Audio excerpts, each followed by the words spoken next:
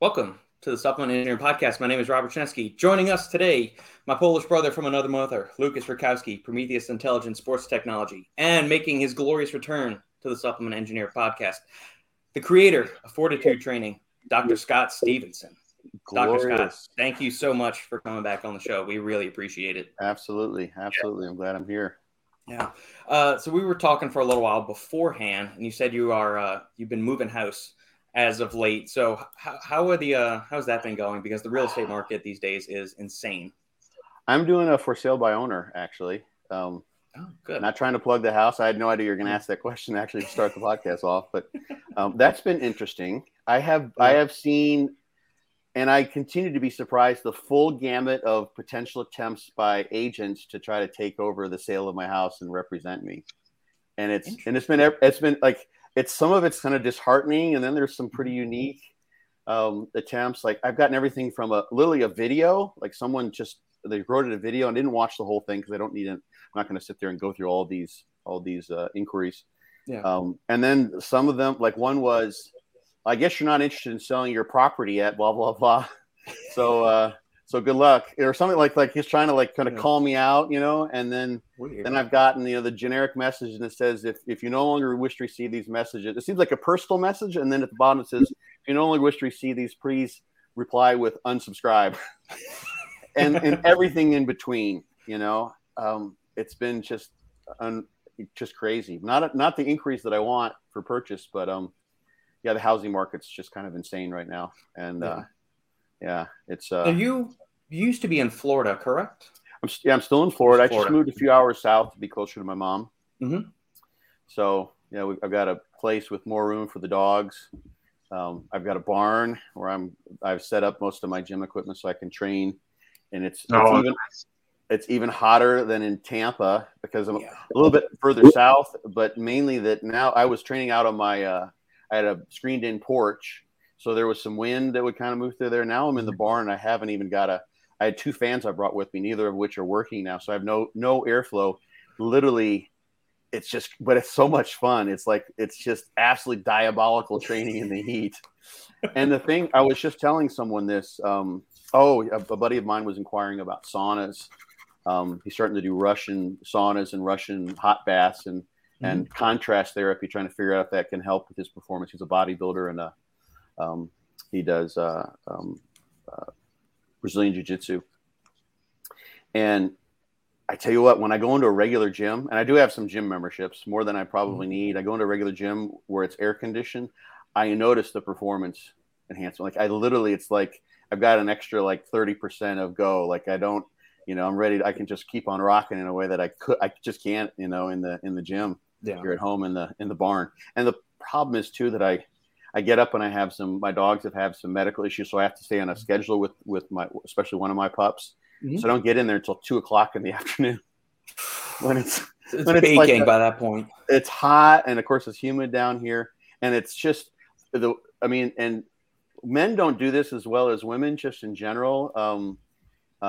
Anhidrosis is the term for when your body stops sweating when the skin is saturated with fluid, and men tend to sweat whereas women glisten, so to speak, as they like to say. Yeah. So women don't sweat as well. They do a better job of conserving fluids in that sense, and you only get really the main heat dissipation not from the sweat dripping off of you; it's from the evaporation. So It's the phase change from water to vapor when the sweat evaporates, and I'm getting none of that. It's also an adaptation that you sweat more when you're heat acclimated or climatized to a hot and humid environment. And I'm just pouring. In fact, I look outside, literally a couple days ago, I was training, and just when I was training, we got the afternoon summer showers that we get here in Florida very often. Mm-hmm. And I'm like, I got to walk back from the gym to the house, and it's like I didn't get any wetter except for around my head because I was totally soaked. Yeah. So it's fun. I actually kind of enjoy the challenge. It's a neat little. It doesn't help my performance. It's probably not not the best thing in terms of from a pure hypertrophy standpoint, but sure does make it fun out there to just be like going to town and kind of crazy environment. Yeah. What's your home gym consist of? Obviously, you can't make it as fully decked out as a commercial gym would be. But obviously you've got a barn, so you've got a pretty good amount of space to work with there. So what do you have any like essential pieces of equipment that you would have regardless? I have, and I've had this thing for like close to 20 years now. Yeah, like 17, 18 years. I have an Iron Master. If you go to ironmaster.com, I have an Iron Master 950. They have made those for probably a decade. Now they're on to like the 2000. But the 950 previously stood for, that was the capacity of the thing. So you can load 950 pounds, or at least get to 950, including the bar weight. Yeah. And it's a glorified Smith machine that basically lets you do almost everything. I really like the equipment. Their customer service, I have to say this each time, you ever have customer service? Sometimes it's like, okay, like someone's spoofing me here because this customer service is so bad. Like they can't be doing this. Like just dropping the ball on everything repeatedly. Oh yeah. So the customer service, my last few experiences were not good at all, but I love the equipment. Mm-hmm. So I can do a vertical leg press on that. Of course, I can squat on it. It's set up for doing pull downs. You can do bent over rows, seated rows. I've got a pec deck attachment. And then I also added 2 pulleys on the outside. So it's basically a pulley system that lets you pull the bar up and down. Like, so if you're doing a pull down, a cable pull down, you've got a cable that goes up through a pulley and then down to the bar, right. And the Smith bar essentially. So then you pull down and it lifts whatever you loaded on the bar. And they've got another system for the pec deck, et cetera. But I've added 2 pulleys laterally. So now I can do I can do cross cable movements and change some of the angles. And I can do like pec flies. Actually, I've set it up so I can do pec flies backwards, it's a nice, really kind of converging cable fly press. Mm-hmm. So I'm doing pretty much everything I want to in there. I've got a knee extension hamstring curl combo it's decent. The loading curve isn't great, to be honest, and the range of motion isn't great. So I'm a little lacking there, but I've been just training on that. And I've got, like, for instance, yesterday I've got I get these things if people are interested from NewYorkBarbell.com, I think. They've got a ton of really, really cool accessories. They got equipment, sort of an equipment line of their own. But I've got a T-bar row bracket that just goes under. It fits under any machine, basically anything that'll be able to hold it down. And it's just got a sleeve that you put an Olympic bar into, and then you can do rows in the corner, so to speak, as like Ronnie rows we used to call them, like because Ronnie Coleman was doing those with 12 plates back in the day. So I did those. I have a Flex? I have Flex Wheeler has a Widow. I think he calls it the Widow something. Widow. I want to say Widow Maker isn't right, but it's a bar attachment that actually has a hole that you can slip onto a Olympic bar for doing those, as well as adjustable handles that let you go out wide or come in close for all sorts of pull down movements. So that gives me tricep press down and like kind of a cable dip opportunity. There's a bunch of things that can be done with that. So I've just gathered together some little bits and pieces, and I can do. There's almost nothing that I can't do in there. It's not as nice as going to a gym where you've got multiple lines of equipment. You can find like a perfect sort of loading curve that feels really, really nice. Yeah. But for right now, with one of my pups and what we're going through, and I don't even want to leave her. And we're trying to keep. She's got a problem with one of her eyes. We're trying to keep her from losing sight in that eye. So I've got to give her eye drops throughout the day. And I'm just staying close to them. So I just go out there, bang it out, try to keep from, dying of heat exhaustion, and then, and just stay close to home. But I love the Iron Master. They're absolutely worth it. If someone wants a home gym, and they're even not that tall. A lot of times if people are in like an apartment or something like that, you run into like some of the gyms that are really nice, usually cost more. They're like 13 feet high or some shit. Like you can't put that unless you have a dome ceiling. Yeah. That's big. Like I've seen 8 or 9 foot ones. I don't think I've ever seen. Well, I'm exaggerating probably, but some of them are like they're too high for people to. If you go and Google around, like people, that's the most commonly asked question. I need one that fits in like an 8-foot ceiling, and it's like there aren't very many, and this one does. So cool. Yeah. With training outdoors in that super hot, humid, swamp-ass environment that is Southern Florida, are you doing anything special as far as like pre-intro workout, supplementation, post-workout, hydration, electrolytes, anything like that? No, I mean, I'm just kind of going after it. No, I mean, I obviously I drink a lot of fluid throughout the day. Mm-hmm. I have to. But yeah, I mean, right now I'm not trying to get ready for a contest. I'm not dieting down for anything. I'm just enjoying. I'm doing the training because I love to train. Just love to do it. And I've got my priorities have to kind of be in place. I'm like with the move, just training was my respite, just to be able to get out of there. So yeah, I'm careful with. I haven't had any cramping issues and that kind of stuff. So I've been totally fine as far as being hydrated. But yeah, that could be an issue. If I really wanted to make sure, let's say if I had a show I was diet, I probably wouldn't train there if I was dieting down for a show. At least not often. And most of my workouts are full body. I'm doing fortitude training, so most of the workouts are everything. So legs are pretty much every time I train. Yeah. So yeah, you definitely run into performance impairment issue there, which I wouldn't want to have, especially if I were dieting down. And you tend to hold less water the leaner you get as well. So dehydration, cramping just tends to be an issue more easily when you're really, really lean and dieted. But for me, just average knucklehead, I just bring a couple jugs of water out there, and I do it using my intra, maintain that. But yeah, I do okay. That's a good question, though. You've been training for a considerable amount of time. You've created your own training system, and you have a passion for the sport of bodybuilding. Do you ever, and you just said it's your respite, so it kind of helps keep you centered. It's what you look forward to, if not the thing that you look forward to the most during the day. It's one of the things that you really get the most enjoyment out of. Do you ever struggle with burnout, or, you want to dabble with different kind of training systems? Like you wanted to go through like a super high volume phase on do like the old Arnold style of volume training, or do you ever go through the things like the average kind of gym goer goes through?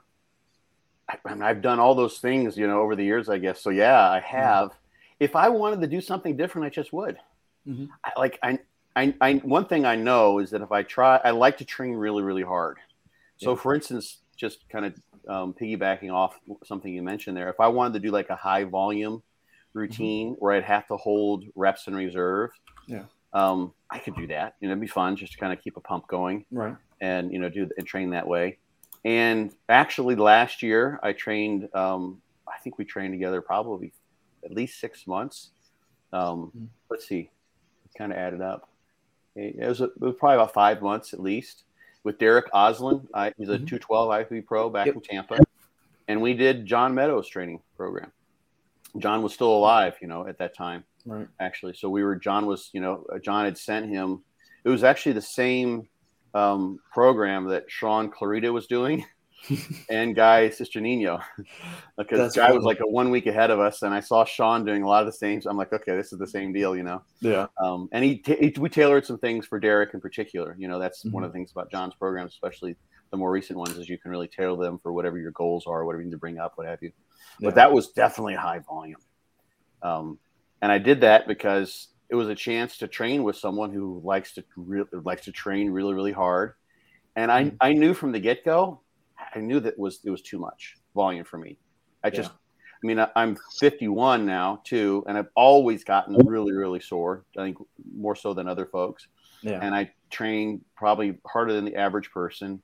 And all those things combined, I'm like, this is going to be way too much. So I just had to eat my ass off to get through it all. And I ended up putting on a good amount of weight. But I knew I had to pull out every recovery trick in the book, basically. Aside from like loading up on gear or something like that, because I'm just cruising along now. I haven't competed for a couple of years, so I just had to make sure I was paying attention to everything, watching my sleep. My intra workout was big. My post workout, that's when people can look back on the hashtag serial gains, and they could find. Did you see that come through? I don't know. If that was I'm not active on anything. So okay, yeah, I did. What's crazy? We talked about social media. Yeah. Like with all the things that I put out, I try to make the information informative, valuable. Generally, it's of a scientific nature. That's what people kind of want to hear from me, I think, most. Right. And one day I'm just like, I'm going to just post this because I was putting down a box of cereal in my post-workout meal, like a whole box, like whatever. It's like whatever. So I just put one time, just as a pure lark, kind of a joke, hashtag cereal gains. And I think I put cereal gains nation. because everyone's like, John Smith Nation, or like, everyone's like nation, like you can be part of our tribe. That's the hook about social media. About teams, like that's a hook that will get humans really, really easily. We're tribal. So you start saying nation about it. It's like, oh, I'm part of this nation. Now I found my identity, like we talked about before the podcast too.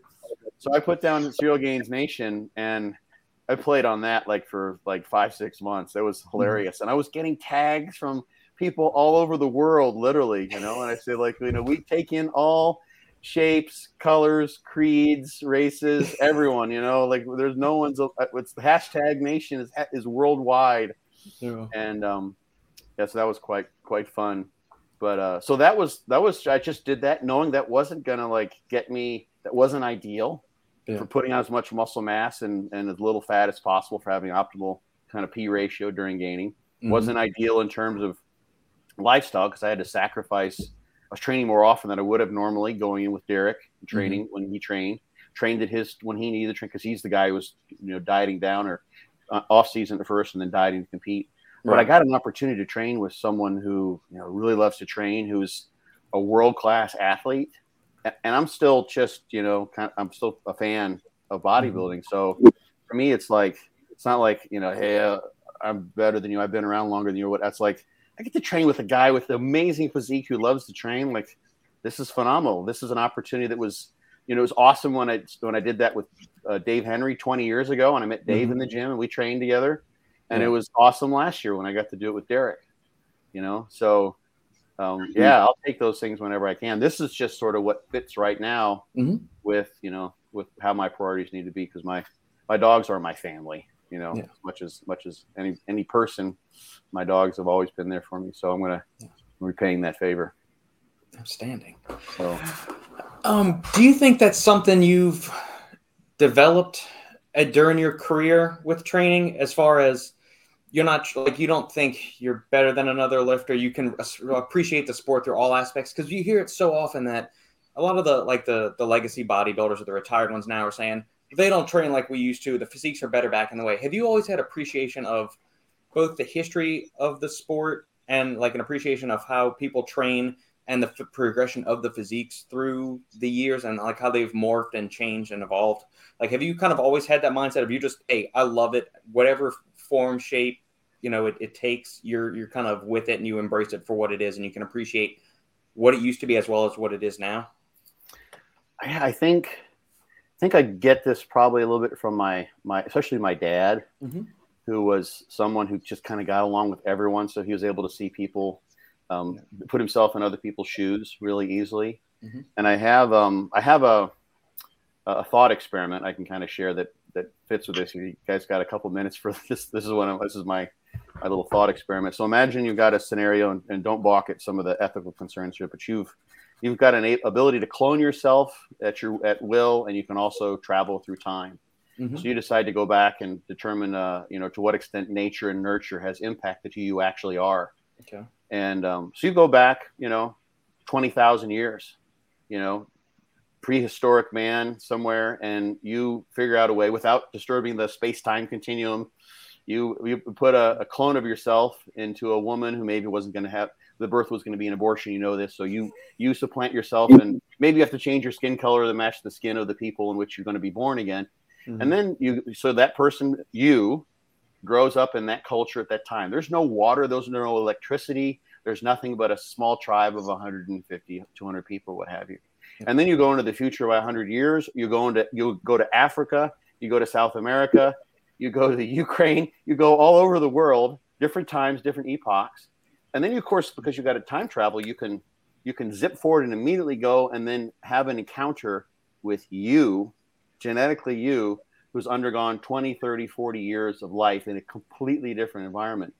And I think if most people, when I present that thought experiment, if you consider how dramatically different you would be if you grew up with no social media, no computers, no electricity, no water, running water, it could be totally, totally different. So if you kind of grasp that, everyone, and another side point to that is that if you imagine then kind of take that idea on board, someone who is born with their genetics and undergoes what they, and this taps into the idea of sort of free will, and that's a whole other topic. But if they live and experience what they experience growing up as they grow up, then the generation they're born into is going to impact them. So if you were that person born when they were and lived what they lived, experienced what they experienced, you would be exactly the way they are because you would be them.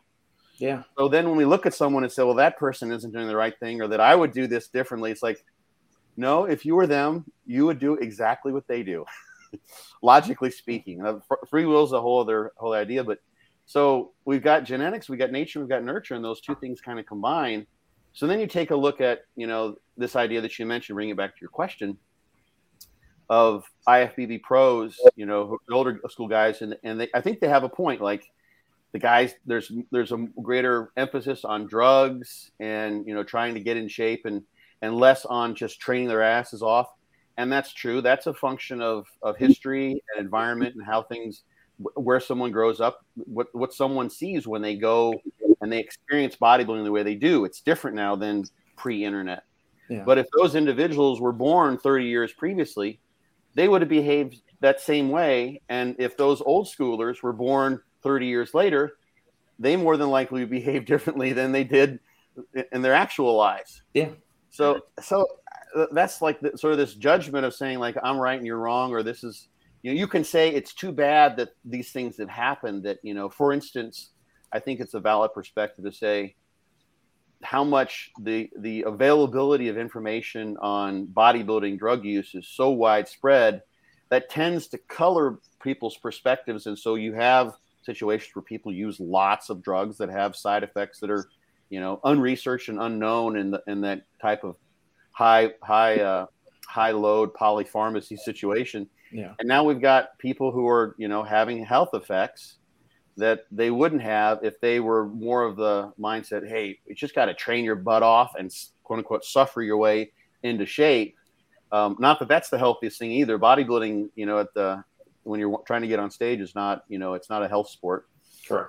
They don't ask for your blood work, to make sure like, okay, you can come, like we'll let you compete, or like, those two guys are the same, but this guy's HDL is great. He's going to win. Like, not how it works.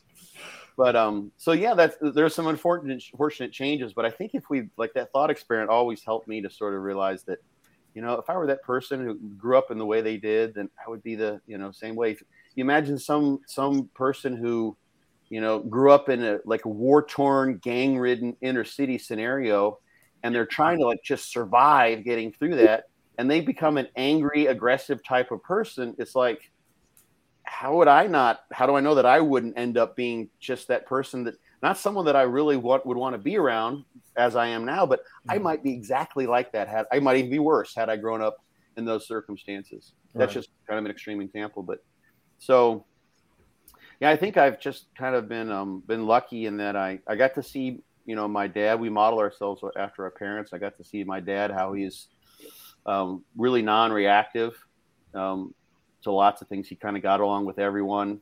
He was sort of the Switzerland, of like the clinic where he worked. They, always sort of egos. He was a physician, so doctors can have egos sometimes, even in a small town. And he always just sort of got along. And so I think I probably picked up on that subconsciously and was able to sort of like step back and say, okay, let's look at it from both sides here. Yeah. So, yeah, I just want to, the thing is too, like, you want to learn from your mistakes. And if you're judging someone and you're holding those prejudices, does that help? Like, right. Does dragging in the mistakes of the past necessarily serve us in the present to figure out how we can make a better future? Right. Not necessarily. Depends on what you're doing with that information. So you keep on drudging it up, like, oh, you shouldn't have done that. And like, we all know people who like, they just can't let it go. They like, you did something in the past, and it makes me think of the story of the two Buddhist monks who had vowed, made a celibate vow, and to never, of course, have sex with a woman, not even to touch a woman. And they came to a river crossing that had flooded over, and there's a woman there who can't make it across because it's flooded over the bridge. But you can walk on the bridge, but her dress is going to get soaking wet, and she's just not sure what she should do. Yeah. One of the monks says, "Hey, I'd be happy to help you cross if you'd so allow me to, I'd be happy. I'll pick you up and I carry you across. We're heading the same direction. Mm-hmm. She says, oh, thank you very much. So he does that. He carries her across. He puts her down, and the two monks head their direction. The woman goes the other direction, and they walk for like 4 or 5 miles. And finally, the other monk says, okay, I have to say something. Like, we have a celibate vow, and you just broke that. Like, I don't get it. And he's like, well, I put her down 5 miles ago. It seems like you're still carrying her. And yeah, there's like, that's a Zen koan type of thing. But I like that one because it's like, okay. That's a good one. Yeah, that's a good one. It's worth repeating. And it's like, do we need to hold on to these things? How much does it help to say, hey, you guys, like, you're using too much drugs and like you're doing this wrong and you guys suck and you don't know how to train hard. And, not that I'm saying anyone is saying those exact things, but like sort of this overblown, like, overly critical. It's like, hey, like, let's try to get the training back. You can get into shape and be better off using less drugs. Here's one way to do it. Look how so-and-so trained. Here's how I would do this, so you can, forget the mistakes and look to try to find creative solutions for issues. Yeah. That also brings up a good point about living by if you're going to apply law, embrace the spirit of law, not necessarily the letter of the law. With like, there's a spirit and like a meaning behind something in terms of like, I thought where you were going with the story is that they saw the woman, and because they took the vow, they weren't even going to touch her. Like we said, we were going to swear off women entirely. We're not going to pick her up and help her even cross the word. Like, so one monk was going to do that, and one monk was going to break the vow and get kicked out of, the monastery or whatever and help her. Yeah. You're right. That's an interesting thing. Like laws are that's a whole other topic we get into, but we don't need to get kicked off YouTube going into but it's the spirit of things. It's to try to allow people to live in more harmoniously, and laws and how lawyers often function just creates more mayhem. Like suing someone because you got served hot coffee that you spill on yourself. It's like so there's you can, like, there's loopholes where you can actually sue someone for something like that. And it's like, no, the intention of the laws is not to allow you to reactively sue people for things they did inadvertently, which really wasn't even their fault. But so there's issues there, but that's a whole other podcast. Absolutely. Yeah. Lucas, you want to jump in with any questions? I feel like I've been hogging the mic. No worries, man. Keep on going. We got tons of stuff to talk about. So yeah, man, keep on going. Okay. I'm enjoying it. Yeah. All right. I'm gonna rewind back for a little bit, Dr. Scott. Your intro workout, you said you've kept that pretty consistent. For the listeners that may not remember back to our first podcast or have heard some of your other ones where you've discussed this before, what does your typical intro workout consist of? The best answer for people who want to sort of model themselves. And it's interesting you say that, because there's a sort of a mentality, a perspective that is sort of an unconscious, it's working unconsciously, I think, in many cases in the bodybuilding world, that we look to those who have the best physiques or those who are the most knowledgeable, and we want to just mimic what they've done. And there's some logic to that. That's how people sell supplements, even though that when you see, so-and-so IFBB pro who looks phenomenal, you ask, well, why does he look that way? So, well, he's got great genetics. He's been training his ass off. He's probably enhanced. You think it's because he's using this new form of creatine? No, but still somehow we still continue to see those athletes representing the brands. Yeah. The guy, and I think he ended up getting in trouble. The guy who was Jarrett was his name. He was the representative for Subway. Mm-hmm. Remember? And he lost all that weight. Yep.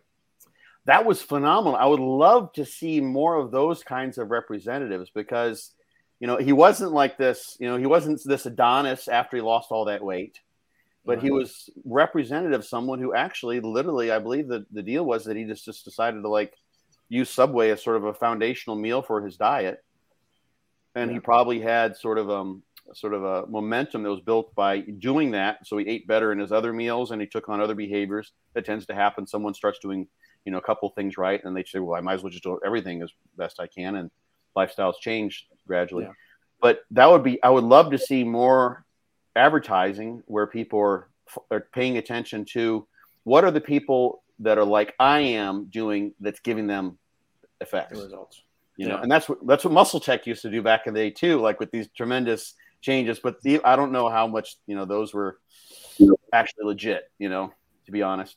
One of my favorites, and this is nothing against him, but Franco Santoriello was someone who was a representative for Cybergenics back in the day. Mm-hmm. And Franco, he was and he had they had a before and after thing with him, and that he did cyber. Well, Franco was, before he did that Cybergenics program, I think he had already won like the USA's, the Nationals. He had already gotten a pro card. It was already like he'd already had. So there's a muscle memory component there.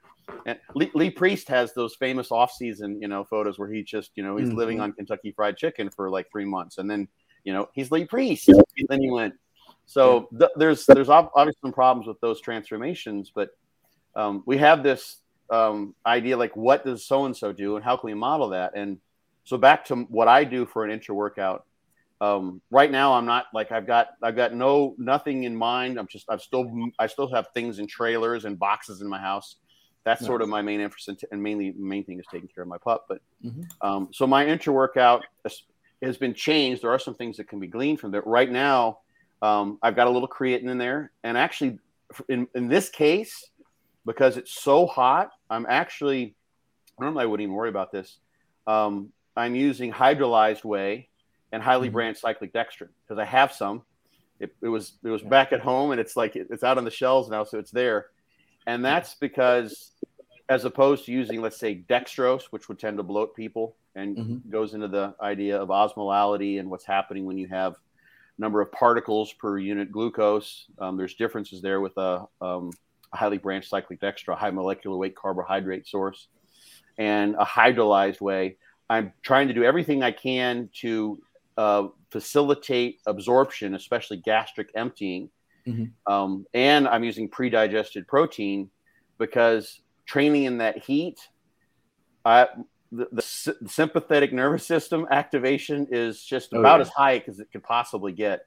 So that means parasympathetic tone is minimal, and nothing wants to go to my GI.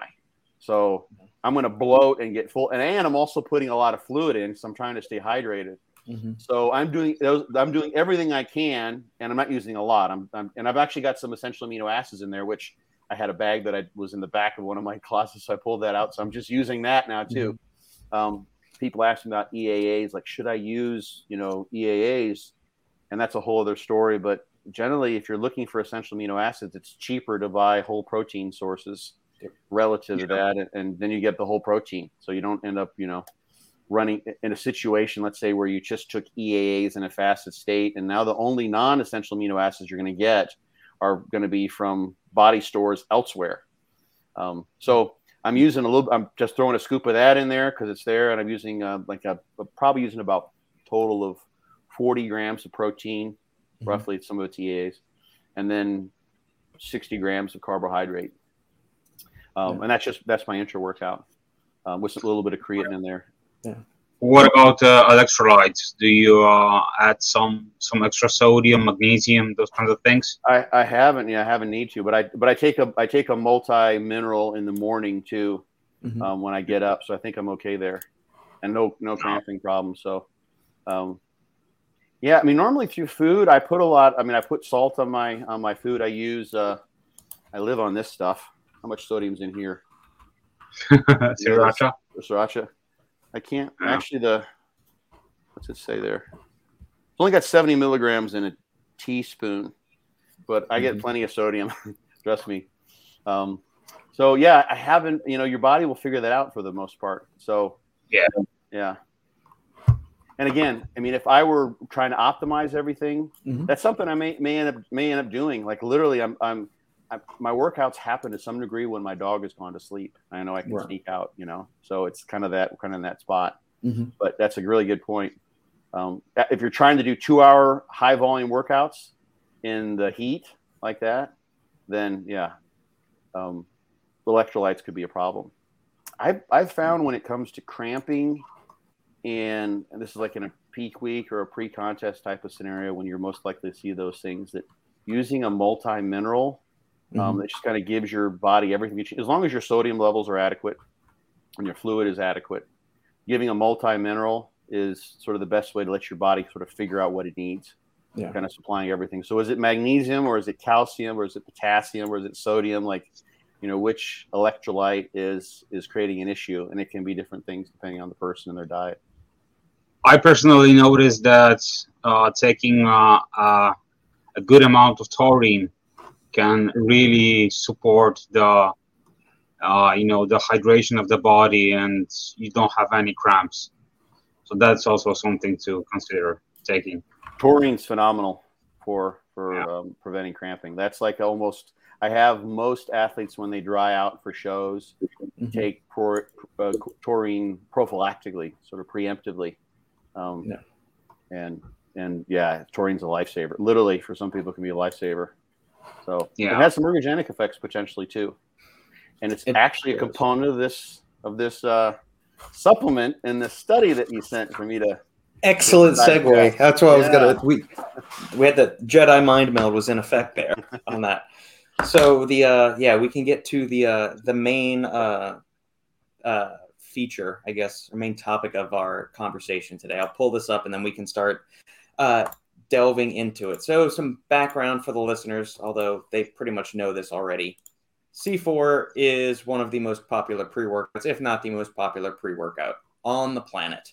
And there have been a ton of studies. There's probably 100 studies now, if not more, on the ergogenic effects of caffeine on exercise performance, whether it's anaerobic, aerobic, resistance training, you run the gamut. Caffeine is safe when used reasonably. It's effective. It's been vetted over and over and over again. There's a position stand from the International Society of Sports Nutrition on it. Anywhere between 3 to 6 milligrams per kilogram of body weight is been shown to be effective. Doses higher than that may be effective. Doses lower than that can be effective, but that ultimately also factors into the individual. What we don't see a whole lot of are multi-ingredient pre-workout supplements like the honkin' pre-workouts that everybody loves to test and scoop and do supplement reviews on the YouTube channels and whatnot. Very rarely, most of the time, these are compared, the multi-ingredient pre-workout supplement versus a placebo, so non-caffeine placebo. But is it the caffeine that's doing the work? Is it the combination, the magical synergistic effects of all of these ingredients put together? Or is it placebo? What's going on with this? We finally have some studies comparing caffeine only versus a caffeine match full-blown pre-workout supplement. And they used C4 for this. So I can let you start taking things away from there, Dr. Scott. Okay, so I was just leaving myself a note here. This was, I think this was a study is this out of Poland, actually? It is. Yeah. I didn't realize that till this morning when I was going back and reworking through it, and I thought, that's fun. It's Poland. I got to be careful. I don't want to insult anyone here. If you guys know the researchers, potentially. So I don't know. They didn't name it explicitly, but this does seem to match the ingredients of C4. Yeah. I started to look those up, and there are so many hits, and they just listed a proprietary blend containing all the ingredients in the list that you're about to pull up, I think. Yeah, I think it said, I thought down here it said. In the table 3, I think. Yeah. I thought they listed down here, it was C4 in there. Oh, maybe. I just looked for Cellucor and C4, and cellular. I did that too. I didn't see it. I didn't literally read every word, but normally those sort of things should be listed in the methods section, actually. Yeah. So, and there's some kind of issues with the methods section, but people can go to, if you scroll to, I think it's table 3, a couple more pages down, you can show the viewers the ingredients. There we go. There you go. Table 1, sorry. So that's what the suggested dose is there. And what they did is they wanted to match at 6 milligrams per kilogram, a caffeine only condition. So that ends up being about 500 milligrams of caffeine. So they did sort of an overdose of the C4. So let's just talk about the supplement for a little while here. So that's they sort of a subsection of the study was they wanted to. I don't know if they did this retroactively or if this was really an a priori hypothesis they were wanting to test. Kind of hard to tell, but they did an analysis later, and they, going on their results, you can save yourself a good bit of money if you just buy caffeine as opposed to using this as your source of caffeine, given that these results suggest that actually caffeine alone was better, marginally better than the entire supplement. One thing that they mention, and the verbiage is a bit odd. They mention this in the I think in the methods as well as in discussion, that there are certain that one of the issues with label claims not matching the actual content of the supplement. Mm-hmm. Are you? I thought you were going to scroll down to it. Yeah. Is that they are certain that that their supplement contain what it says it does on the label, yeah. But they don't present any results of that analysis. So that's one potential issue here, is that it could possibly be because it's pretty well known that if you tell someone to take one scoop, that the average person takes more than one, sometimes two. And I know, just having been behind the scenes a little bit in supplement manufacturing, that you have to consider that if you're going to give, list something, with 8 milligrams of euhimbine in it, or 200 milligrams of caffeine, that the average person is going to take 1.5 or maybe 2 times that. So you don't want to run into issues where you're giving people, sending people to the ER because they're getting overstimulated in some way, shape, or form. So they did not document that was indeed the case. Another thing that I'm just sort of throwing everything together with C4 is that C4, and you guys probably know this better than I do, but you just Google around, it's sort of renowned for causing gastric distress. You just type in C4 gastric upset, gastric distress, and you'll see thread after thread after thread of people having that happen. Yeah. So the idea here then was that they had single blinded this study, which typically would mean that the subjects were blinded as to whether they were getting the C4 or the caffeine only, and the researchers knew. They didn't address that specifically, just because single blinded could be the other way around, not typically, and they didn't say why they did that. Why not create a double blind scenario? Like, what's the issue there? Right. Part of it was, if you add up that mean dose there, you get something like 16 grams total in the C4 that they were given, and versus only 500 milligrams of caffeine. So they said, you can see it right there at the top of the screen, supplements were served in liquid form. Yeah.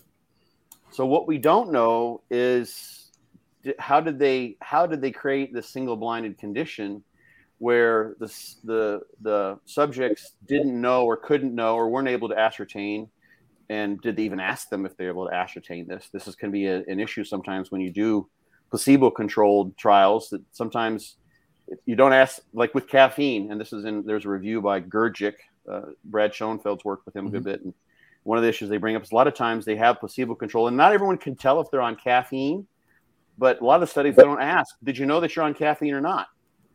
So you've got a scenario here where one supplement is like 16 grams of stuff in fluid.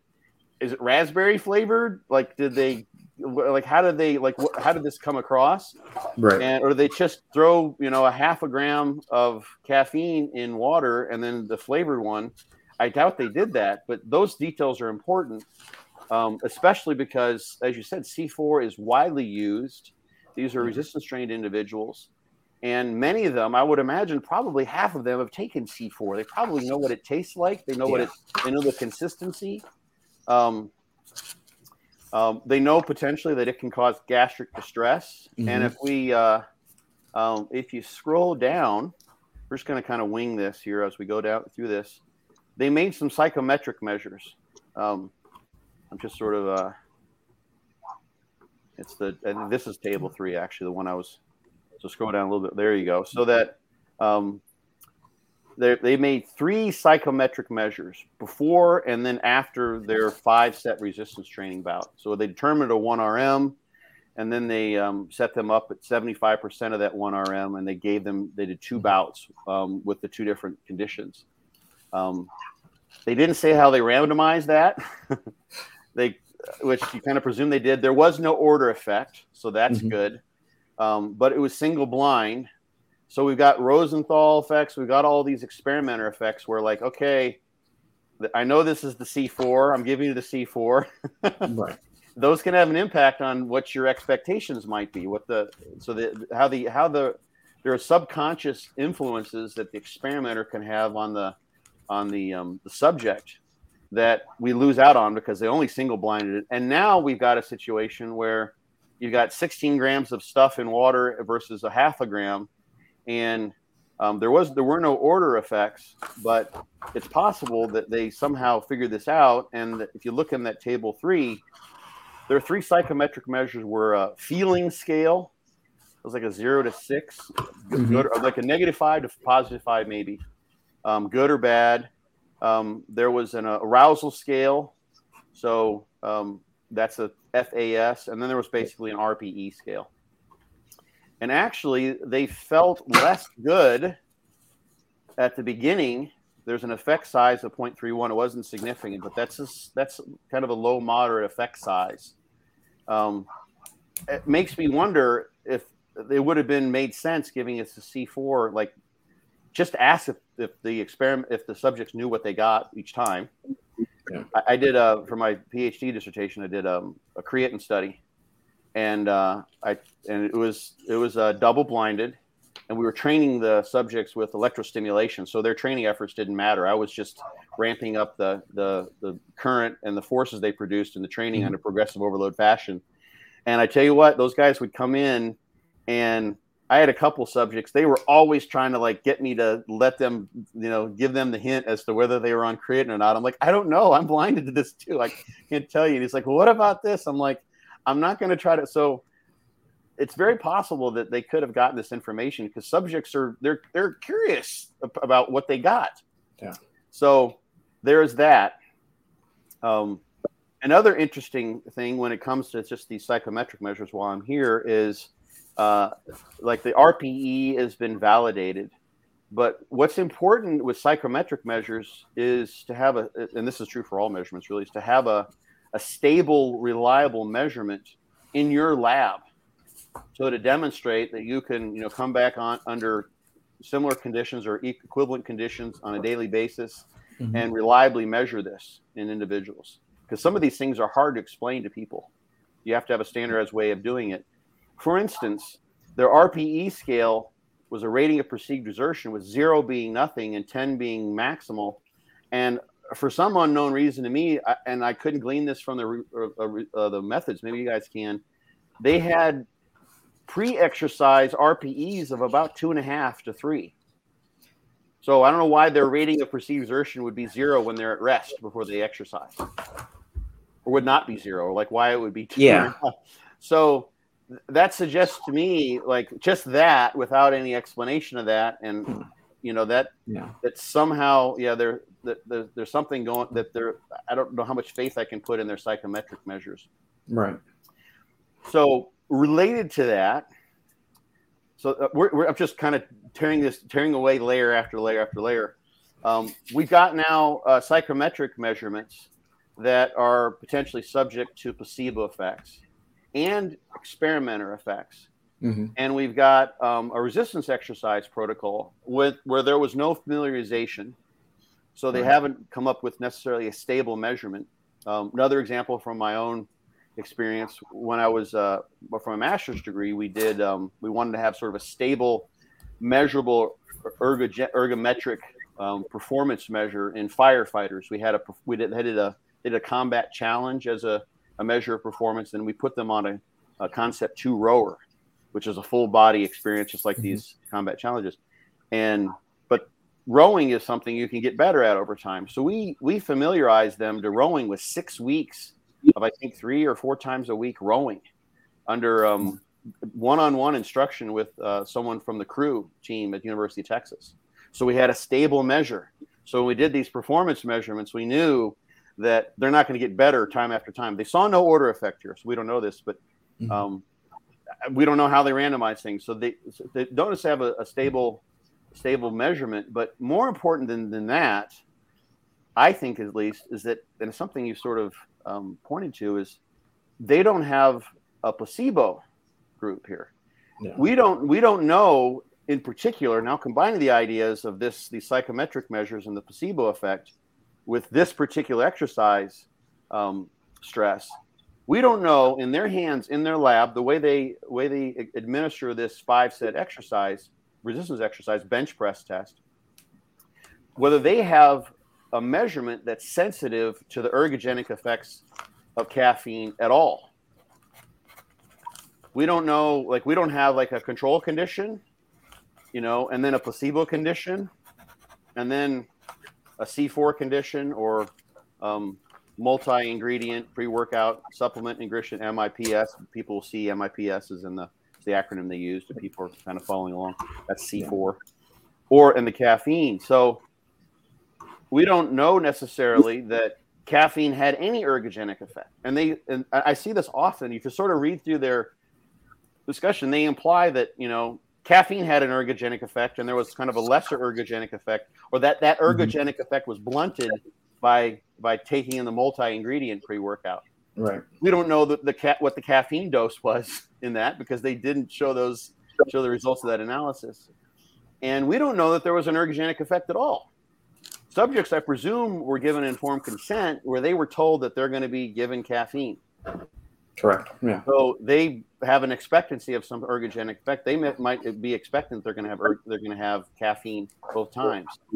It could be, just because you don't know because they didn't gather these data. But let's say that, 50% of these individuals have used C4 in the past, and a quarter of them have had gastric distress, and they had how much beta alanine was in there? Was it 5 grams? On average, you're getting about 3,000 milligrams. 3 grams. So some people, but that's in a suggested dose. It was 5. Oh yeah, 5. Yeah, 5. Yeah, so you're gonna be tingling your face off if you're new to beta alanine. Yeah. So some people like that. Some people don't. They didn't mention that at all.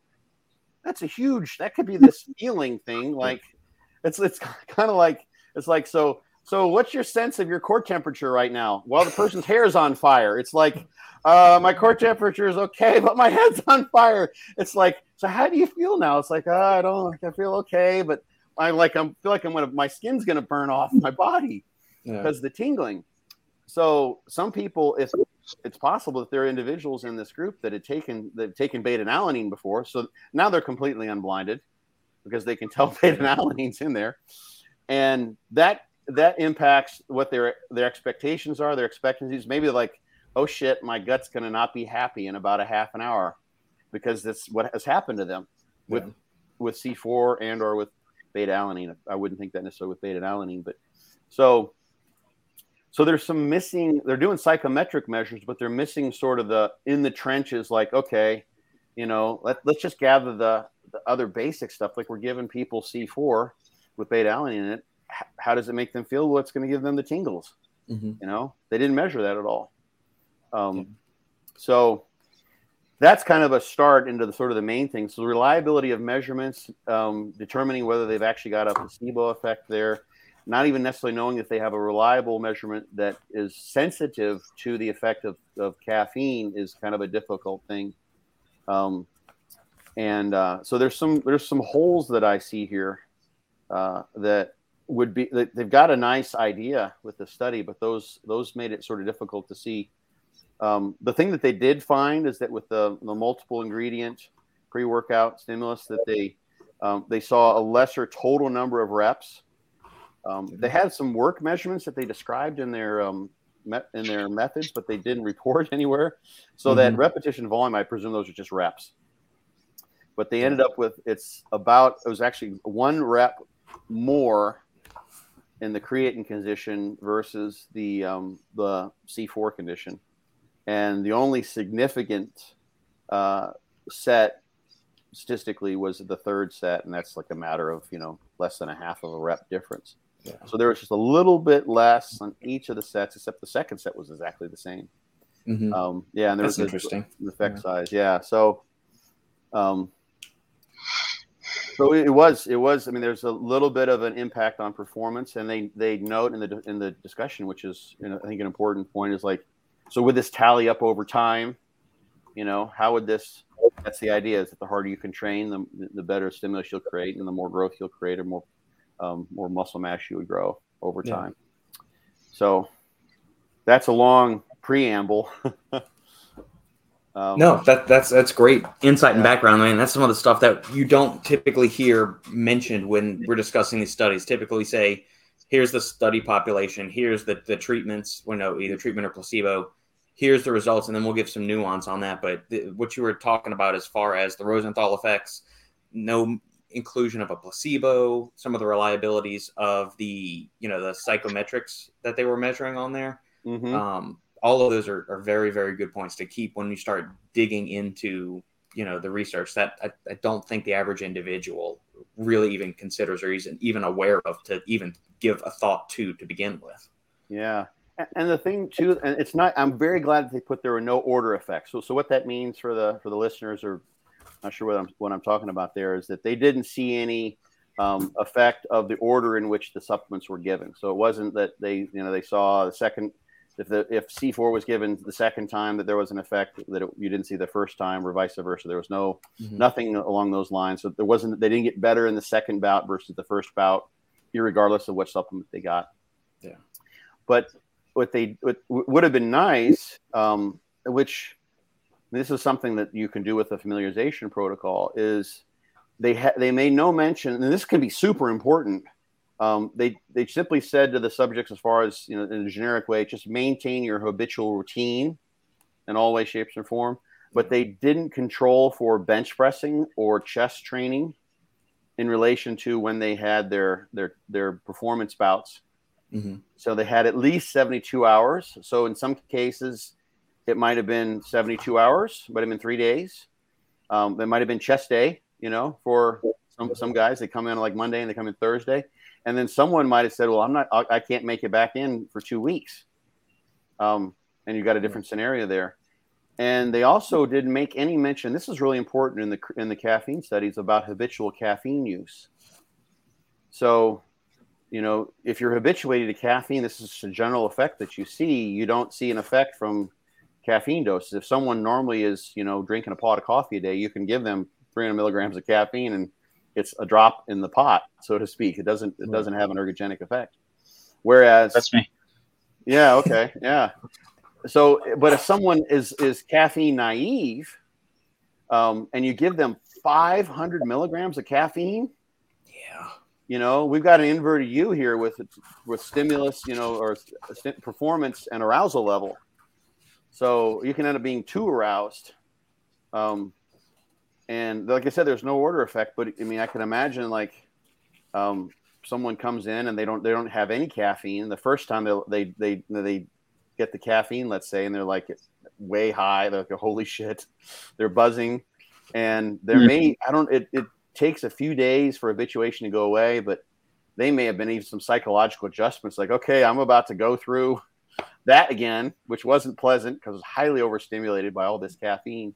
Mm-hmm. So just controlling for those things are important. It's really, you can't just, I mean, people try to do dietary recalls, which is better than nothing, but you can't just say, keep everything the same and not pay attention, because you've got advantage of having resistance trained individuals here who had some modicum of strength. They got their own program they're maintaining. They got their own caffeine intake that they may be maintaining, and you don't know what this is. So you've got these intervening factors that aren't controlled for, and it just reduces your power in your study, because these are other outside factors that create, quote unquote, you call it a source of measurement error, basically, because you can't quantify the impact of the caffeine in someone who has varying caffeine levels, or caffeine intake. They wake up one day and they have a cup of coffee, and the next day they just don't, if they don't feel like they need it, or maybe they've got maybe some of these were students. I don't know, what was their average age? It says male between 16 and 40 years old. What was show the average? Let me see here. I'll look for it. But some of them may have been students. I mean, maybe they got up they had 5.5 years of training experience, which is really high for these studies. Yeah. Yeah. Yeah. It doesn't give an average, I don't say. See, No, so I didn't see any. that's important. But some of them may have, one day they came in and they woke up and, they didn't have time to have a coffee because they had to go to 8 o'clock class, or they woke up that day and they had coffee because they had to work and they came in the afternoon. The other day they slept in and they had no coffee because they woke up at 10, So you've got all sorts of intervening factors. It's just that this is why science is not easy, man. The quote unquote keyboard warriors who step back and I'm not trying to do that. I'm just trying to frame what we can take from this study. Mm-hmm. Yeah. One of the things you mentioned, Rob, was to try to, look at their explanation for why they found what they found. I think there are some things that are potentially explanatory that they didn't measure, like habitual caffeine intake, or do we have a reliable measure? All these sorts of things could, there's sort of weaknesses or limitations of the study that could point to why they may not have had, may have picked up on an effect that was actually there. So, yeah. One thing I'm curious about, and this is kind of piggybacking off a discussion I had with another supplement brand owner, and for disclosure for the listeners listening to this, I have written articles on the potential interactions of caffeine and taurine in pre-workout supplements. I like taurine in my pre-workouts. I think it's a great ingredient, like we were talking about earlier. But as great as it is as an osmolyte, it also is a pretty potent antioxidant in the body, and it interacts with the GABA system in the brain. So the discussion I was having with this other brand owner who is very much against the inclusion of taurine in pre-workouts for those two reasons, that it's a very potent antioxidant. So it could negate maybe some of the beneficial effects, the beneficial stresses imposed by resistance training or extreme exercise. And since it interacts with the GABA system, that could be adversely affecting some of like the neural drive or the cognitive function that's going on, and maybe impairing some of that neural drive that happens and its adverse implications with caffeine. But I'm not sure, like, if you have any thoughts on that whatsoever. Are there studies showing that taurine is ergolytic in any there way, are or? They mentioned something about taurine here, that most of those studies showing on caffeine and taurine, they usually an energy drink like a Red Bull or something like that along those lines, and they show reduced cognitive function. But it's reduced cognitive function, I think, after a cycling exercise or something. I would have to go. Let me see if I can pull up the paper real quick. They spent about half of their discussion talking about the combination of caffeine and creatine as an example of two ergogenic aids that can be antagonistic to one another. And I was like, I thought that was nice for a couple sentences, but they went pretty deep into that, and there's no creatine in this, at least not in this version. I think there's creatine in some of the other C4 versions that are out now, like a creatine nitrate I found somewhere. Correct. Yeah, there are some in there. Yeah, but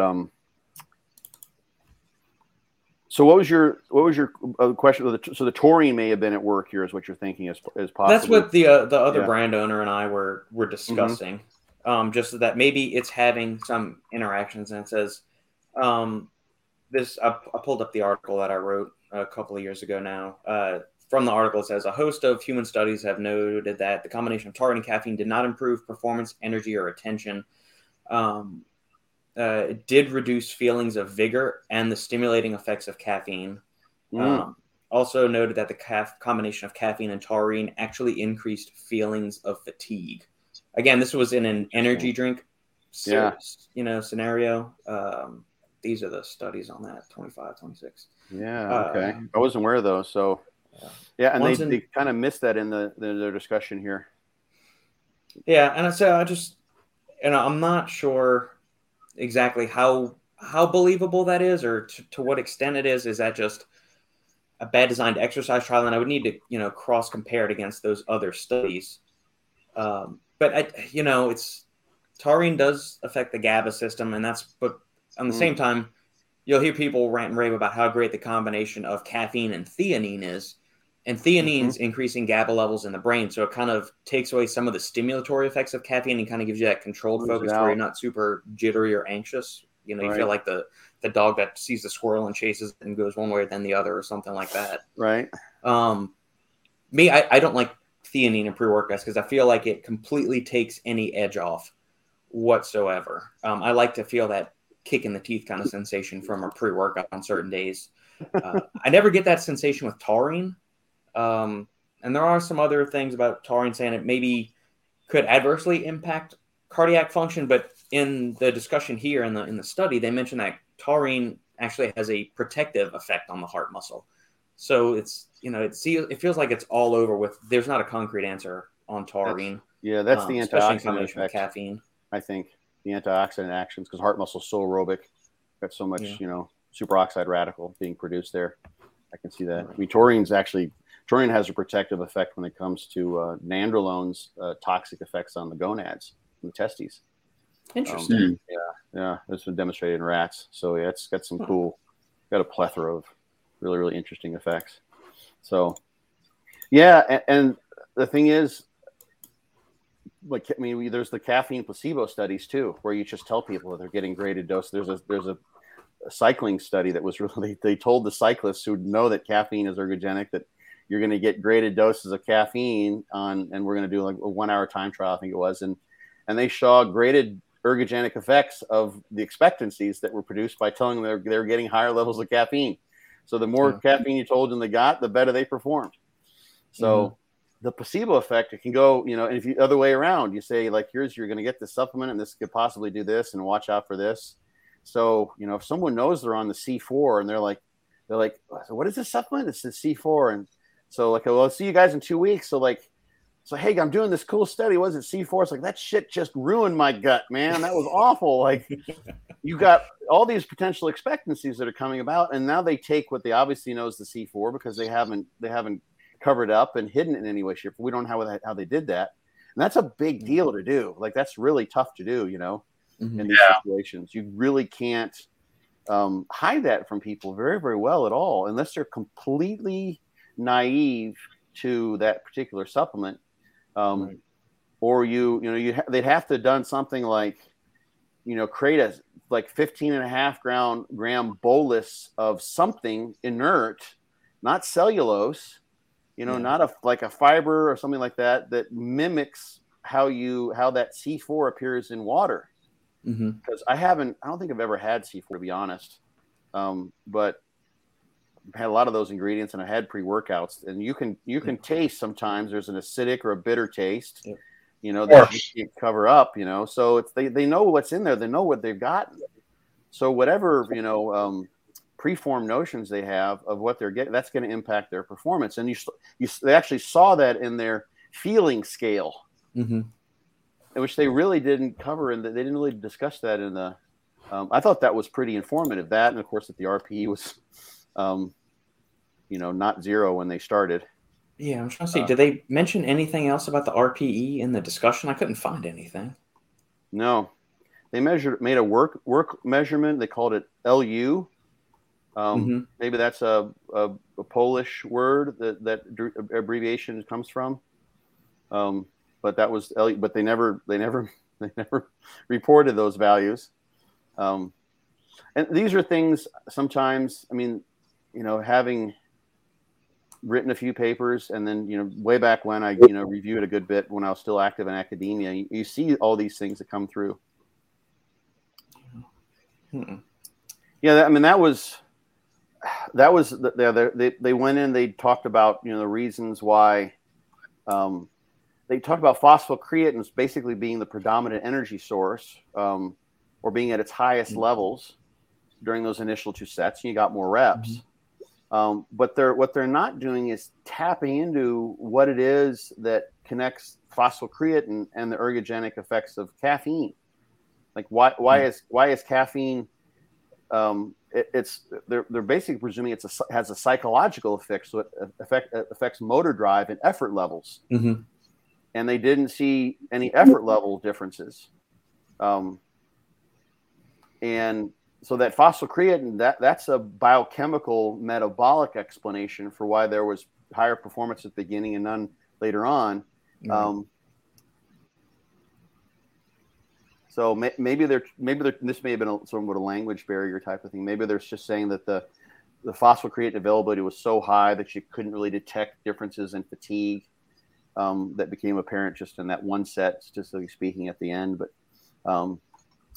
yeah, so there's a lot going on here, but it's kind of hard to know because we don't necessarily know we have an ergogenic effect from caffeine, and we don't know that we have a resistance exercise bout per se that would detect that ergogenic effect from caffeine. That's two ways of saying essentially the same thing.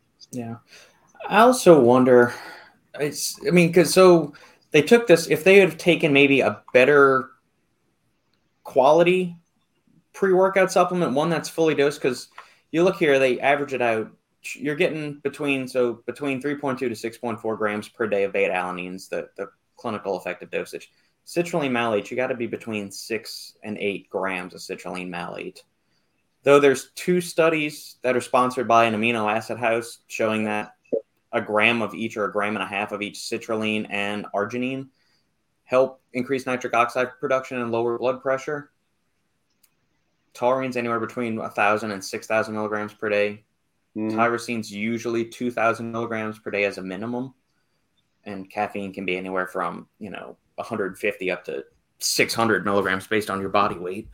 I wonder if they would have noticed a bigger difference if they had used a better quality pre-workout supplement. Yeah, well, I mean, they went into addressing the beta-alanine. They talked about, like, this is something that needs to be taken long term. You're not going to get an acute performance effect here. So right, and that's nice marketing, and that's sort of supposed to be the convenience of this pre-workout, is that you're loading your beta-alanine while you're also getting the pre-workout effect. Correct. Yeah. In this particular case, you've got that intervening effect of potentially completely unblinding the subjects because they get the tingles when they take all that beta-alanine once at a time. So, yeah, it's interesting that I don't have any reason to doubt that you're right that this was C4, but I don't say that they say that explicitly. So yeah, I'm gonna have to maybe they see if I can find it. Maybe if you could, because I don't want to misspeak, but it's possible that the makers of C4 didn't want this literature to come out, because it doesn't really support the use of their supplement. Actually, the whole second section, they did kind of a market analysis, and they sort of looked at the extent to which people are paying for caffeine, which they're kind of presuming is the active ingredient based on the results of this study, in these multi-ingredient pre-workout supplements. And it's like you're throwing away your money, essentially, is what they're saying, when caffeine is what you're shooting for. So, but they don't note that specifically. So I thought I remember that's what I had somebody forward me this study. That's the proprietary. Those are the ingredients in one of the proprietary blends that's in C4. Yeah. I just had to look that up because I wanted to make sure we weren't misspeaking about the C4. So we could essentially, it's close to C4. So we maybe I don't need to get every time I mention a nasty gram from Nutrabolt, although I'm pretty sure that yeah, you've gotten those before. Won't be the last time. Yeah. Let's see if it's on here. And this harkens back, like one of the very first articles I wrote, I think for Muscle Mag, like 15 years ago, maybe, was something like anatomy of a supplement. We may have talked about this when we had the first podcast way back when, but the thing that I have suggested for years and years is, figure out what ingredients you want to use. This is when it comes to a fat burner or a pre-workout or, whatever you're using supplement wise, and keep it as simple as possible. And that way you can save yourself money, because if you buy in bulk, and you don't mind, having a cupboard full of bags of stuff that can be a bit messy, you can use what works. And it may come every once in a while, you may find like, oh, this is exactly what I needed. All these ingredients are just the right proportion. but chances are that product is going to come and go. Oh yeah. So you lose the product and like, oh, now you're screwed, because you don't have those ingredients anymore. And when it comes to proprietary blends, there's kind of issues with those. You may find a product that you work. So let's say you start using, Fat Burner X for one of your shows, and you're like, I don't know what it is. It's in here. It's got these ingredients, and I've not used this one before, but this stuff works great. I noticed a substantial difference in how easy it was for me to lose fat. So I want to keep taking this stuff. Either you buy enough to last you for a decade, or you lose out potentially on the fact that this supplement might not be around 2 years later, and you don't know what's in it because it's a proprietary blend, so you don't know the ratios. Agreed. Per se. So that's, and relating this back to the science, that's the difficulty in studying this stuff, because they sort of address the idea of the different components potentially having, and this not being a well explored phenomenon. It's kind of interesting. Makes me wonder about the origins of the study, because they clearly state, and this is the case, I think, that these multi-ingredient supplements are understudied. And the issue is that we don't have enough studies that directly delineate whether, if you combine taurine, because of this GABA effect that you've mentioned, with caffeine, that you lose the psychological stimulatory effects of caffeine. Yeah. So let's document that. So like this study, for instance, using, a clinically effective, so to speak, dose of taurine with a clinically effective dose of caffeine, taurine mixes really well in water. You could hide that one really well. That's easy to make a placebo out of, or control out of. And let's take a look at that individually. And now we can document that, with clear, reliable measures and do a double-blind placebo. There's no reason why you should not do that. Yep. It's a pain in the butt. You have to have a third person mix up your ingredients, and label them, and usually have like a code. Different ways number of ways you can do it. But I always had like someone, who did all the work, who was not affiliated with the study in any direct way, shape, or form, and someone you knew and trusted, and they would mix them all up, and they were in charge of making sure they knew what each person got. And you only break that code after you've done all the stats and done everything. It's like, okay, we run all the stats. Now we need to know who got what, or what was what, so A and B, or whatever you called it for the stats. Yeah.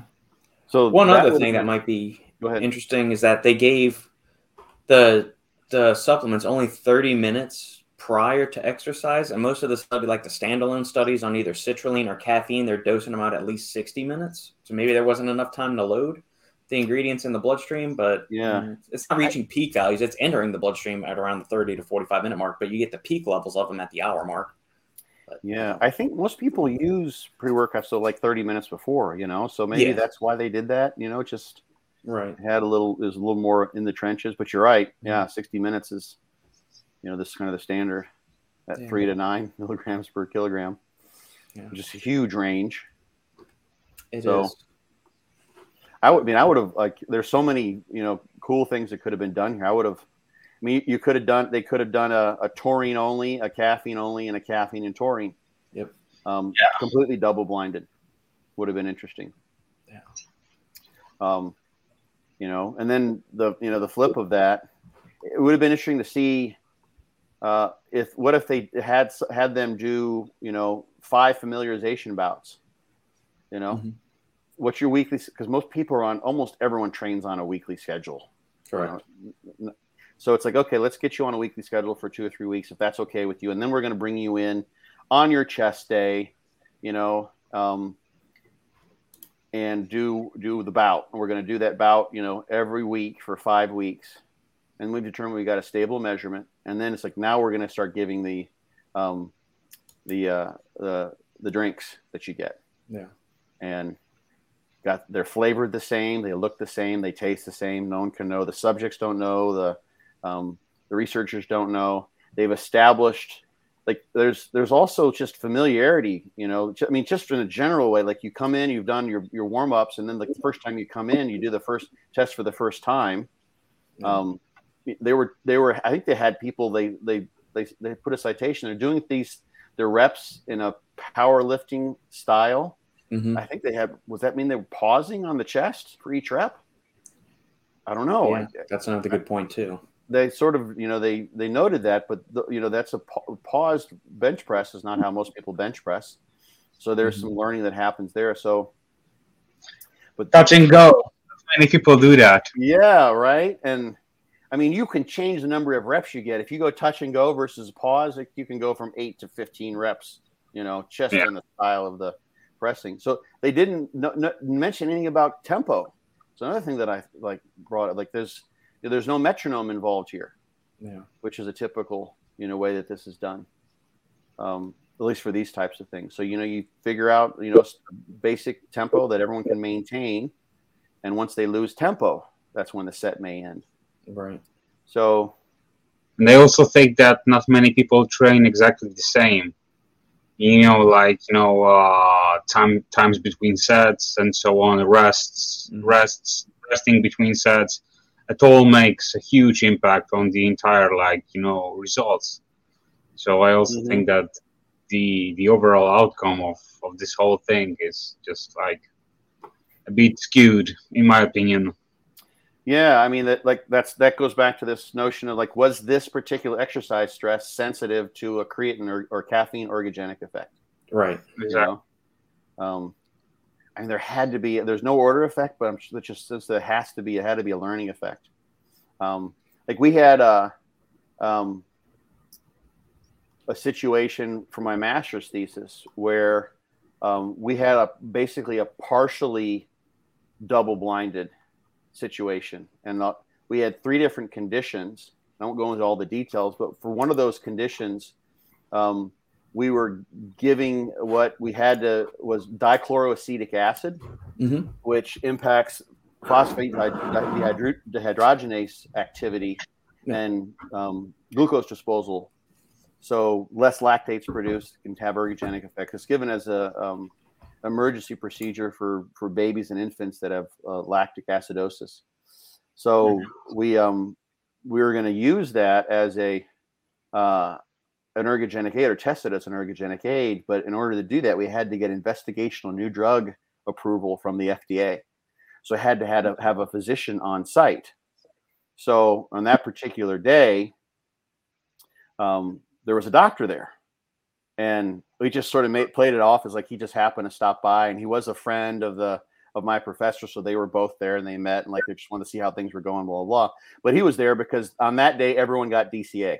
We knew that, and I knew that. The other days I didn't know what was going on, but on that day that was what was happening. So it may have been I wonder, because they didn't mention this, maybe they didn't randomize their order.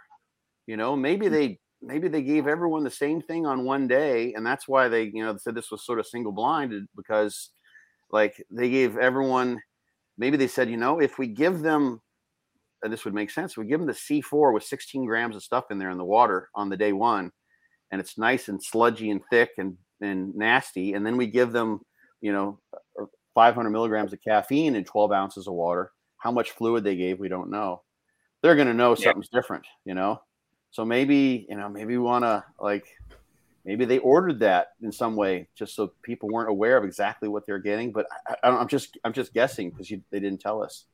So do we know if the researchers added something extra to the liquid that contains only caffeine? Because no flavor. You don't know. We don't know. Yeah. Yeah, with the C4, you got all different kinds of super tasty flavorings, enhancers and so on. So that can also play a big role. And as you said, with the gut distress and so on, maybe some of the colorings or the additional sweeteners can impact hugely, the distress of the gut. People were complaining about that. Or just expectancies about having gut issues. Maybe it's not going to happen, but they just know that okay, this is coming back. Okay. So yeah, there's room for improvement here. And this comes down to just kind of went through this as a co-author. I got to watch it more so, but Chris Barakat, if he happens to see this, he finally got a case study that we did. He was the subject on Peak Week. And he had to submit several times to different journals because it didn't fit the form of the journal or what the journal's mission was, et cetera. And one of the editorial processes was, pretty substantial. But after that, things got cleaned up. But the editorial process is really where these things should be caught with an article like this, a study like this. So, they should be these questions that, I've pulled. These are the things that I would note if I were an editor and say, this is a concern. It needs to at least be addressed. So we can say, like, how much can we make of this study? How much value does this have? And when you're not controlling for the placebo effect, you're not telling you what you tried to do to obscure and keep the subjects from knowing what was in there. You don't know about the reliability of your measurements. Like none of their measurements. We don't know if the measurement's sensitive to what you think you're trying to detect. It's kind of like we scanned the beach for metal and we didn't find anything. Like, well, did your metal detector pick up aluminum? It's like, does this resistance exercise pick up on this bout pick up on caffeine's ergogenic effects? So like, we don't even know if you've got a viable test probe, so to speak, to evaluate the effectiveness of either of these conditions. So we don't know if there's any ergogenic effect whatsoever. There may have just been there may have been an ergolytic effect from the C4 in this particular, which that feeling score, sort of suggested something was different.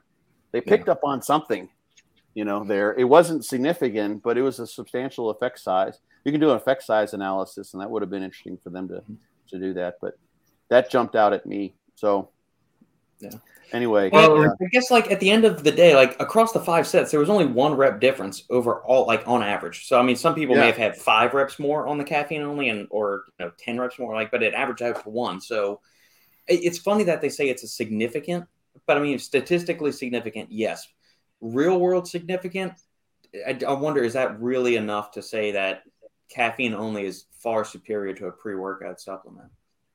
I mean, the practical significance, if that were to happen every time on a regular basis, so like if you're someone like working along a program like dog crap training, for instance, which probably heard me talk about, it comes up a lot on my podcast, or fortitude training too, where you're literally you're trying to eke out like a rep or 2 each time.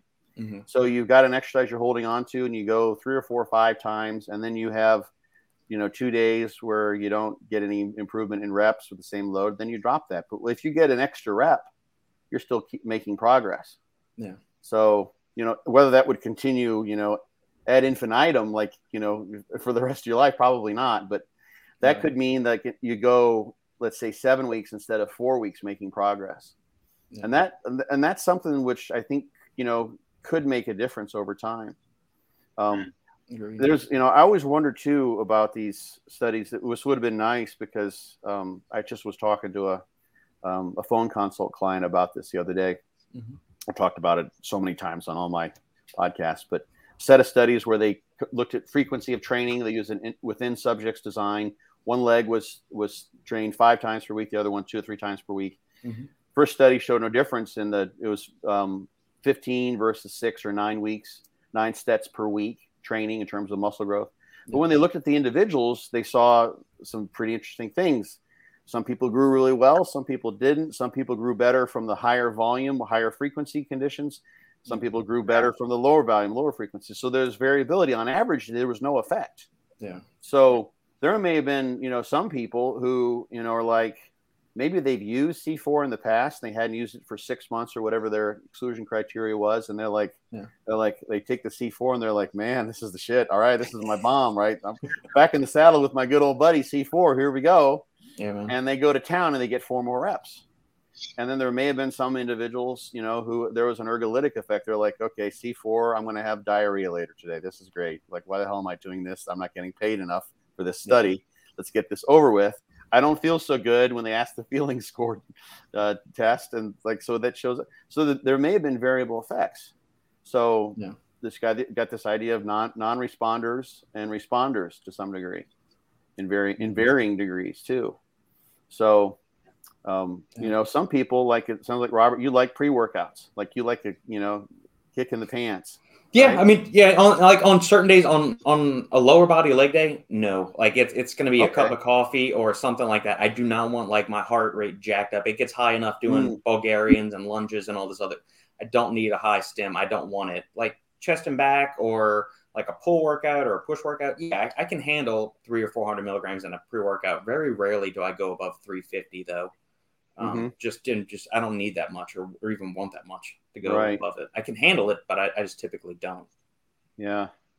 Thing I was thinking about is, I mean, some people really want that. Some people don't.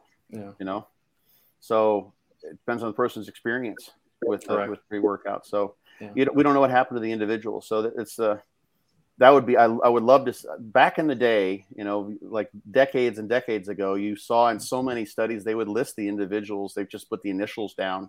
Sometimes, a lot of times the initials would match the initials of the researchers too, because they were their own subjects for many things.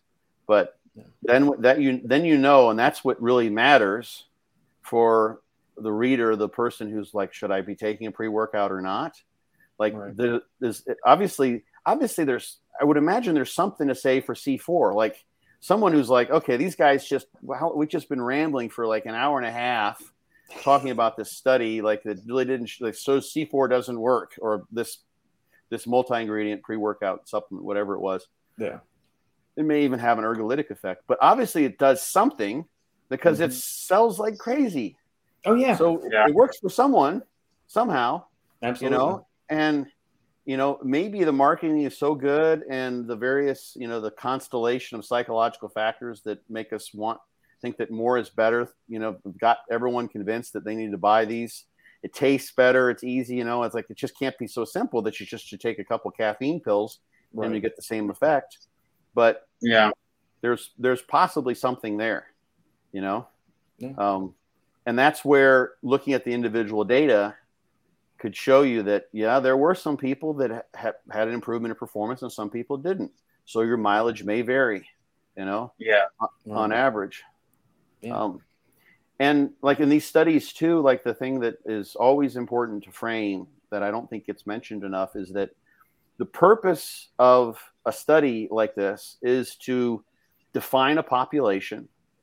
And we know what the range was. We really don't know what that population was. Let me look again here. Yeah, they just said, I mean, these were highly trained 18 to 40-year-olds, 5.5 years on average of training. Yeah.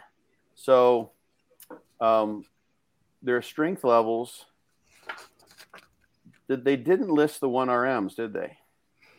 No, but it said they had to be able to do 75% of body weight, I believe. As a 1 rep max? I remember seeing that. Yeah, but do they also train you on a regular basis, or are they like training? Be able to complete 10 reps with at least 75% of body mass. So that's a 165-pound person who can do 135, just using American pounds here for a set of 10. That doesn't scream highly trained person. And you're right, Lucas. It's a good point. Like, you know, they've been training for that long, resistance training experience. I trained when I was in my teens, and now I'm 35. Like, I doubt that was the case. How many times you're going to the gym and you hear, when I was in your age, I was like benching this or that, or squatting this or that. Yeah, that's just like like you or what have you. Yeah, but exactly. It'd be nice to know, like, have some, because we want to figure out who does this information apply to. So we presume that the subjects are sampled from a population. So is that population's like gym rats who train 6 times a week, who can bench twice their body weight, or you know, like that minimum of 75% of your body weight for a set of 10 is, you know, most people can get to that. Most men can get body weight sets of 10. You know, after a year or two of training, or many can. I don't know the exact number, but that's something that the 75% is easily achievable and doesn't take 5 years to get there. So there's a relevance there. And then the things that you can take from these studies is that if we plucked an individual from that population, which hopefully is as clearly defined as possible, how likely are we going to be able to say, or with how much confidence can we say that there's going to be a better effect from C4 or caffeine on performance when they do this particular bout? Mhm. So is that so we don't know exactly who that population is. And this study seems to suggest that you actually might be have a little bit less of a, you might perform a little bit less. I want to say ergogenic effect because we don't know if there was one, but a little bit less if you take the multi-ingredient on average. But that doesn't tell us. You can look at the standard deviation values and get an idea of how much the performance varied.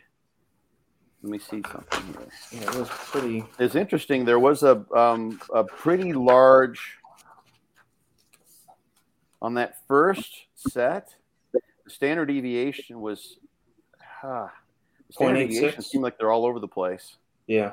Yeah, but it's So you can sometimes look at that pattern, just the variability, and just see that gives you the standard deviation gives you an idea of variability. So where are things most highly variable? And there's a lot of variability in that first set when they're taking the multi-ingredient. So how you start off, whether you're going to that gangbusters or not, is more variable. It seems like there's probably a statistical test to compare the standard deviations there in those cases, but standard deviation is, I would say, it's definitely higher. Whether statistically speaking, I don't even know what the test would be to compare those two standard deviations. Maybe an expert out there can chime in and help me with that. But that could be done, of course. Greg Nuckols is someone, for instance, who probably could do that off the top of his head right now. The stat buffs out there. I'm not. Yeah. I know enough to get myself in trouble with stats.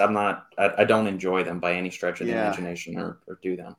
But that's just sort of an interesting phenomenon. The numbers are pretty tight post caffeine.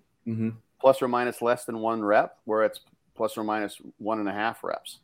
So not a huge thing, but so when going back to the main point here is like, we've got a population. If you're one of those people that they tested here, and this was their sample that's supposedly representative of that population, which we don't know, how well can we say that the supplement would or would not affect your performance? And since we don't really know the population per se, there may not be any real substantial, what's really termed external validity. Like, can we externalize the results of this study in large part to the average person who's taking C4? So is that person stronger or weaker? They're probably in that age range, but we don't know enough about those subjects to really say, like, does this really apply to the guy who know, like, for instance, you, Robert, like like what pre-workouts work best for which days for you. So you have experience with pre-workouts. You've been training. You train consistently. I imagine you're stronger than the average person in this study, although we don't know how strong they were. Right. Because we don't have that information. That would help so much. Yeah.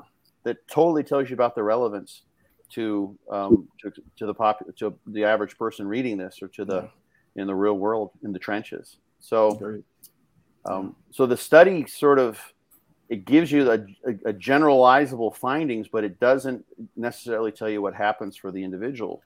Correct. And that's where it matters for the person is whether they're going to take the supplement or not. Yeah. So it's like these studies they give you an interesting finding, but can you take it verbatim to apply to yourself? No, it's just something to consider. And then you adapt based on your personal experience and preferences and things like that. Yeah, absolutely. Yeah. So awesome. One last thought on that. It's just that those data are so often there. Like, and I say this too, like, it's the same universe where people go and train at 24-hour fitness and they go in the lab and they do this stuff. The problem in the lab is that they did us very specific. We don't know how that bench press protocol was exactly administered, right. but they did have subjects who could have told you about the tingling that they got, or GI distress that they got, or whether they knew they were on the supplement.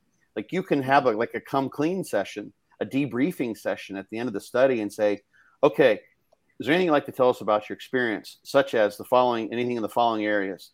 gastric distress, other areas that you perceive the supplements would have, been affecting your performance. Did you know that you were taking this supplement or that supplement afterwards? And you can have a third person gather those things so that the experimenters don't know who took what. They run their stats, so they're still blinded to things. And then afterwards, they're like, okay, we're in our experiment. We're not sure what's going on. It's like, okay, look at this. We had 5 subjects who had an ergolytic effect by 2 reps or more in their rep total. All 5 of those told us that they had gastric distress, previous encounters with C4, and they all knew they were taking C4. Yeah. I wonder, that's important to know. And that gives you a scientific foundation for a future research study to say, okay, now we got to make sure we cover this stuff up better so we don't know that they're taking a placebo. Or they're taking the real stuff, because the placebo effect is tremendous. Expectancies are tremendous, and that's what pre-workouts are really all about. It's like, now I'm turbocharged. I just took the stuff. I just Shazam just juiced me up with the lightning, or I'm hulking out, or whatever. Like you're becoming a superhero because now you're souped up on the stuff. Yeah. And if you think, oh shit, pardon the pun, I'm taking something that's going to upset my belly, I'm not going to have a good performance here. Well, guess what? Self-fulfilling prophecy is very potentially an outcome there. Very true. Yeah. Yeah. I would love to keep picking your brain for another hour, Dr. Scott. The reason I dropped off screen about 10 minutes ago is my AC guy just called saying I'm going to be there 2 hours earlier than expected. He's going to be here in about 10 minutes, which we're good. We're having the hottest day on record here in Austin, and my AC started not working so well last Thursday. So I'm very glad that he's showing up today, but he's going to be here in about 10 minutes. Otherwise, I would love to keep picking your brain. Clean out the drainage pipe. Vacuum out your drainage pipe, your water pipe.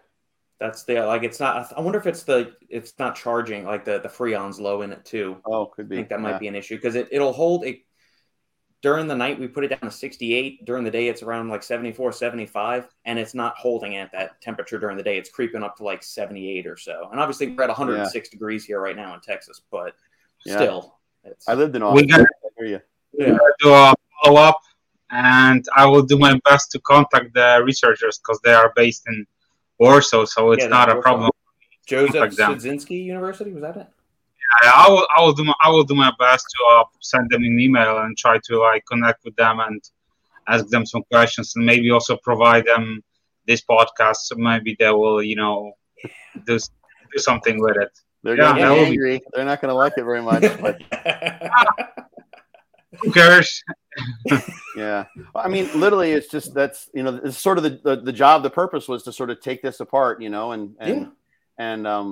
I mean, I normally wouldn't take it upon myself to just destroy this study, but it's the ideas and the notions about things that can muddy the waters when it comes to research findings. It's important. So I wanted the listeners to know about that. So at the end of the day, at the end of the day, we want to get better, right? So absolutely, I think they will appreciate that. Okay, yeah, it's not done with any malicious intent or anything. No. Dr. Scott, is there anything you want to plug, or I'm a direct horrible the listeners to do or anything? Yeah, Be Your Own Bodybuilding Coach. That's my book. It's on Amazon. It's a brain dump. It's got all sorts of stuff in there. I find it helps a lot of people. I've gotten so much wonderful feedback of people who've just been able to take the bull by the horns by themselves and have tremendously profited, and that they've been able to diet down for shows or make gains, and they've done it all themselves. And I'm not making this an anti-coaching plug here, but just having had the experience of being able to have done it all by yourself, basically, with that book as your guide has been really, really rewarding for lots of people. So I'm happy to spread that word, because it makes the endeavor more valuable for people. So that's why I wrote it. Perfect. Yeah. Awesome. I will include notes to that, or links to that, in the show notes. There we go. My brain got crisscrossed for a second. Too hot. Yeah.